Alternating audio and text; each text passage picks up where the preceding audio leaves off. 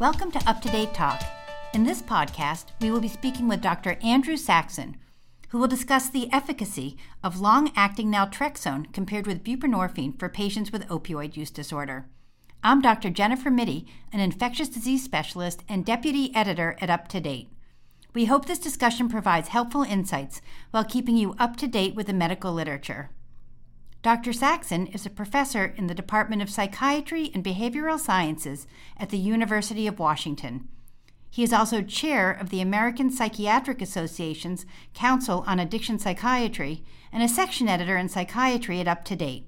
We will review the findings reported in a study by Lee et al. That was published in the Lancet in January of 2018.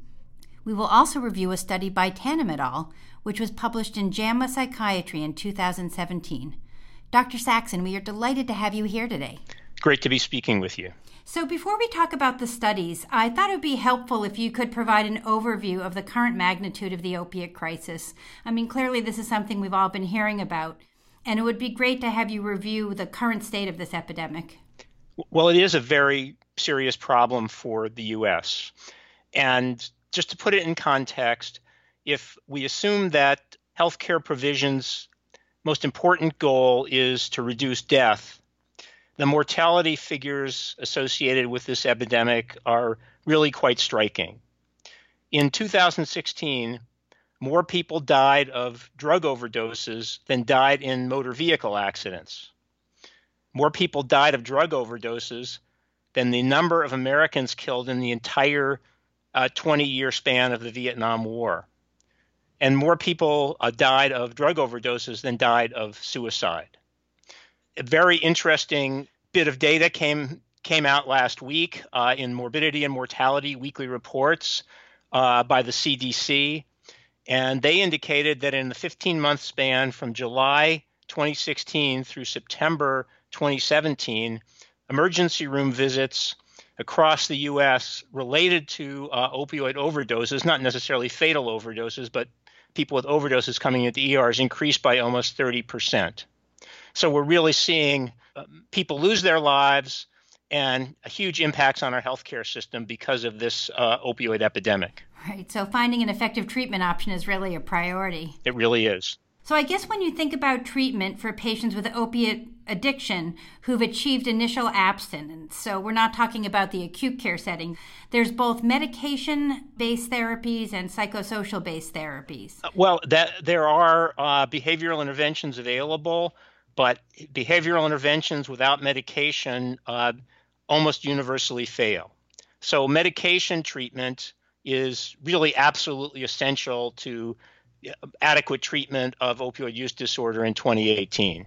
I see. So now when we think of these medications, there's both opioid agonists and opioid antagonists. Is that correct? That is correct. So maybe you could briefly explain how these commonly used medications work, I guess in particular buprenorphine and naltrexone, since those are the ones we're going to discuss today.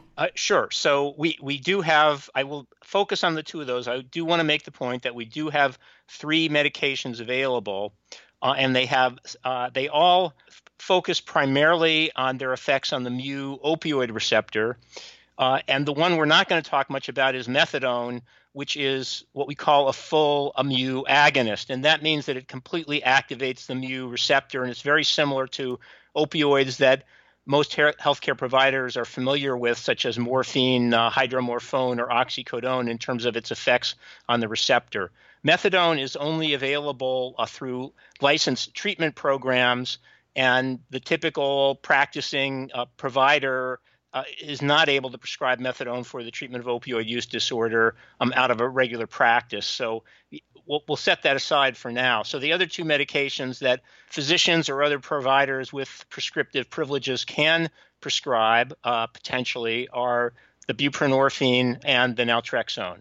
So naltrexone is a competitive antagonist at the mu opioid receptor. So that means it binds to the receptor and it blocks the receptor.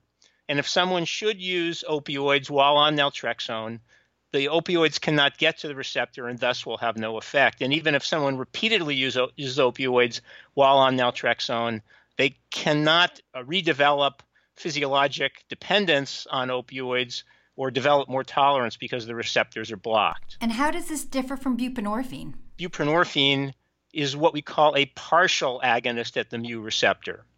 And so it binds to the mu receptor and it activates it, but it does not activate it as strongly as a full agonist like, say, methadone or morphine.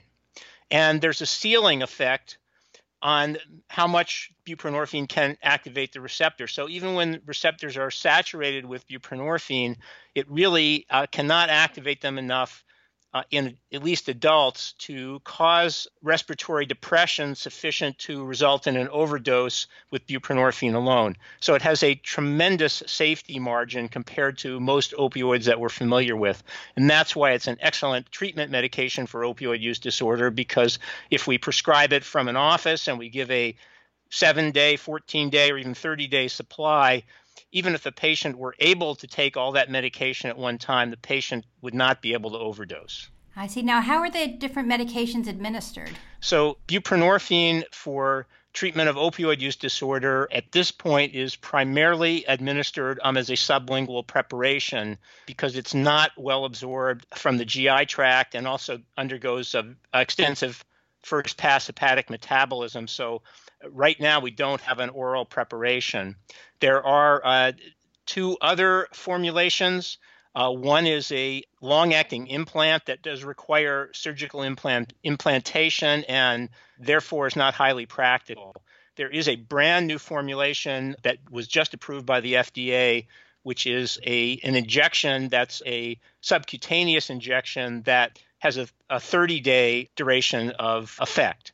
And so we don't know much clinically about that injectable preparation because it has not been widely used in clinical practice yet. Now, the long-acting naltrexone is also injectable, is that right?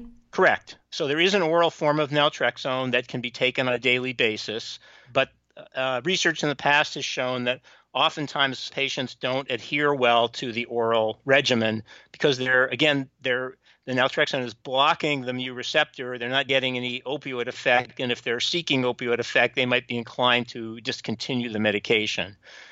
And so there has been a long-acting injection that's been developed that's been approved for opioid use disorder since 2010.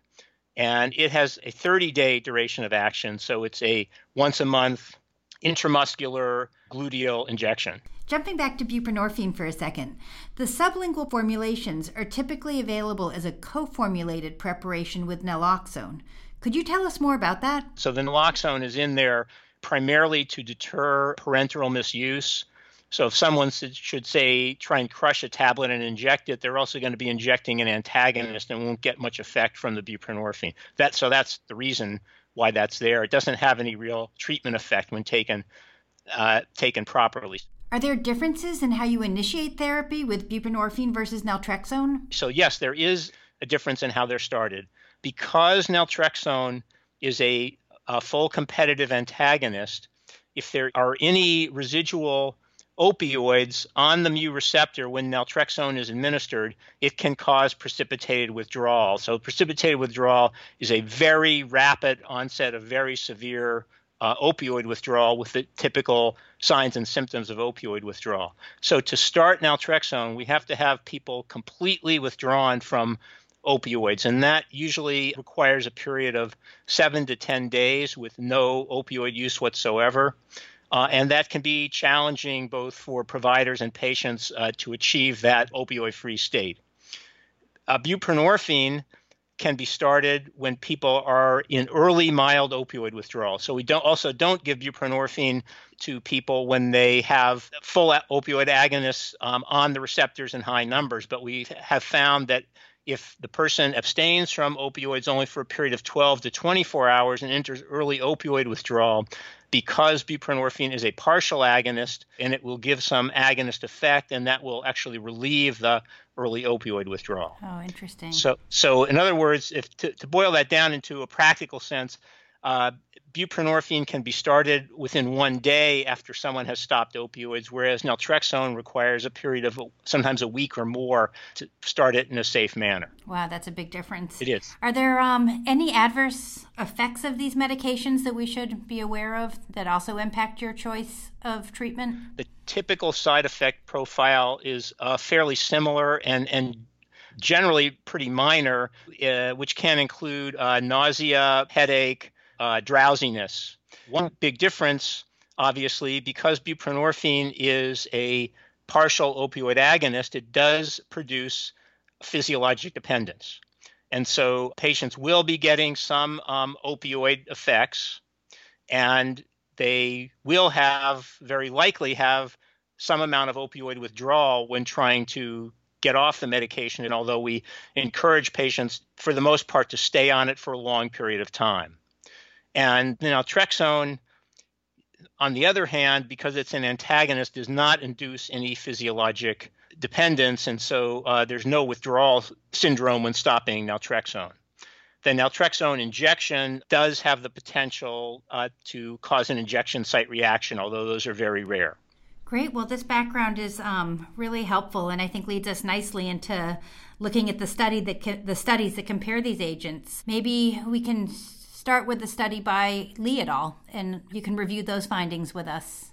Sure. So this was a multi-site study, and there were between 500 and 600 patients in the study, and these patients were recruited from essentially inpatient type settings, although they might not have been hospitals, but residential facilities where they often taper patients off of opioids, and some of them were actual inpatient addiction units.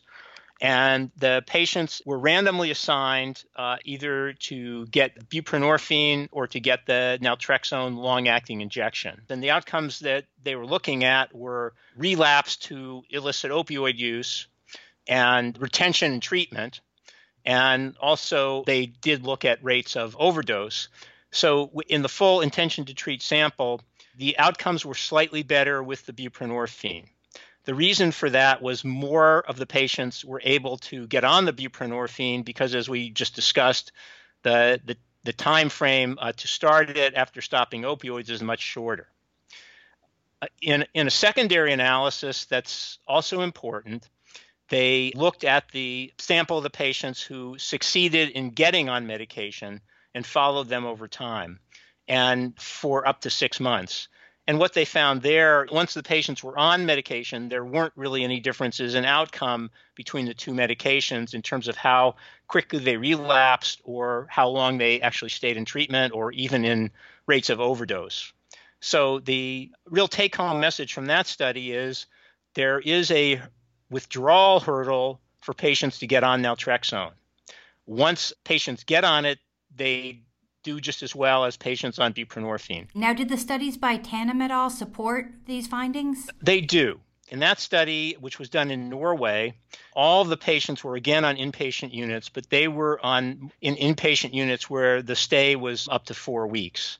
And all of the patients were fully withdrawn from opioids before they were randomly assigned to one of the two medications. And other than that, the studies were quite similar in that patients were randomized in the Tanum study 1-to-1, either to get the sublingual buprenorphine or the naltrexone injection.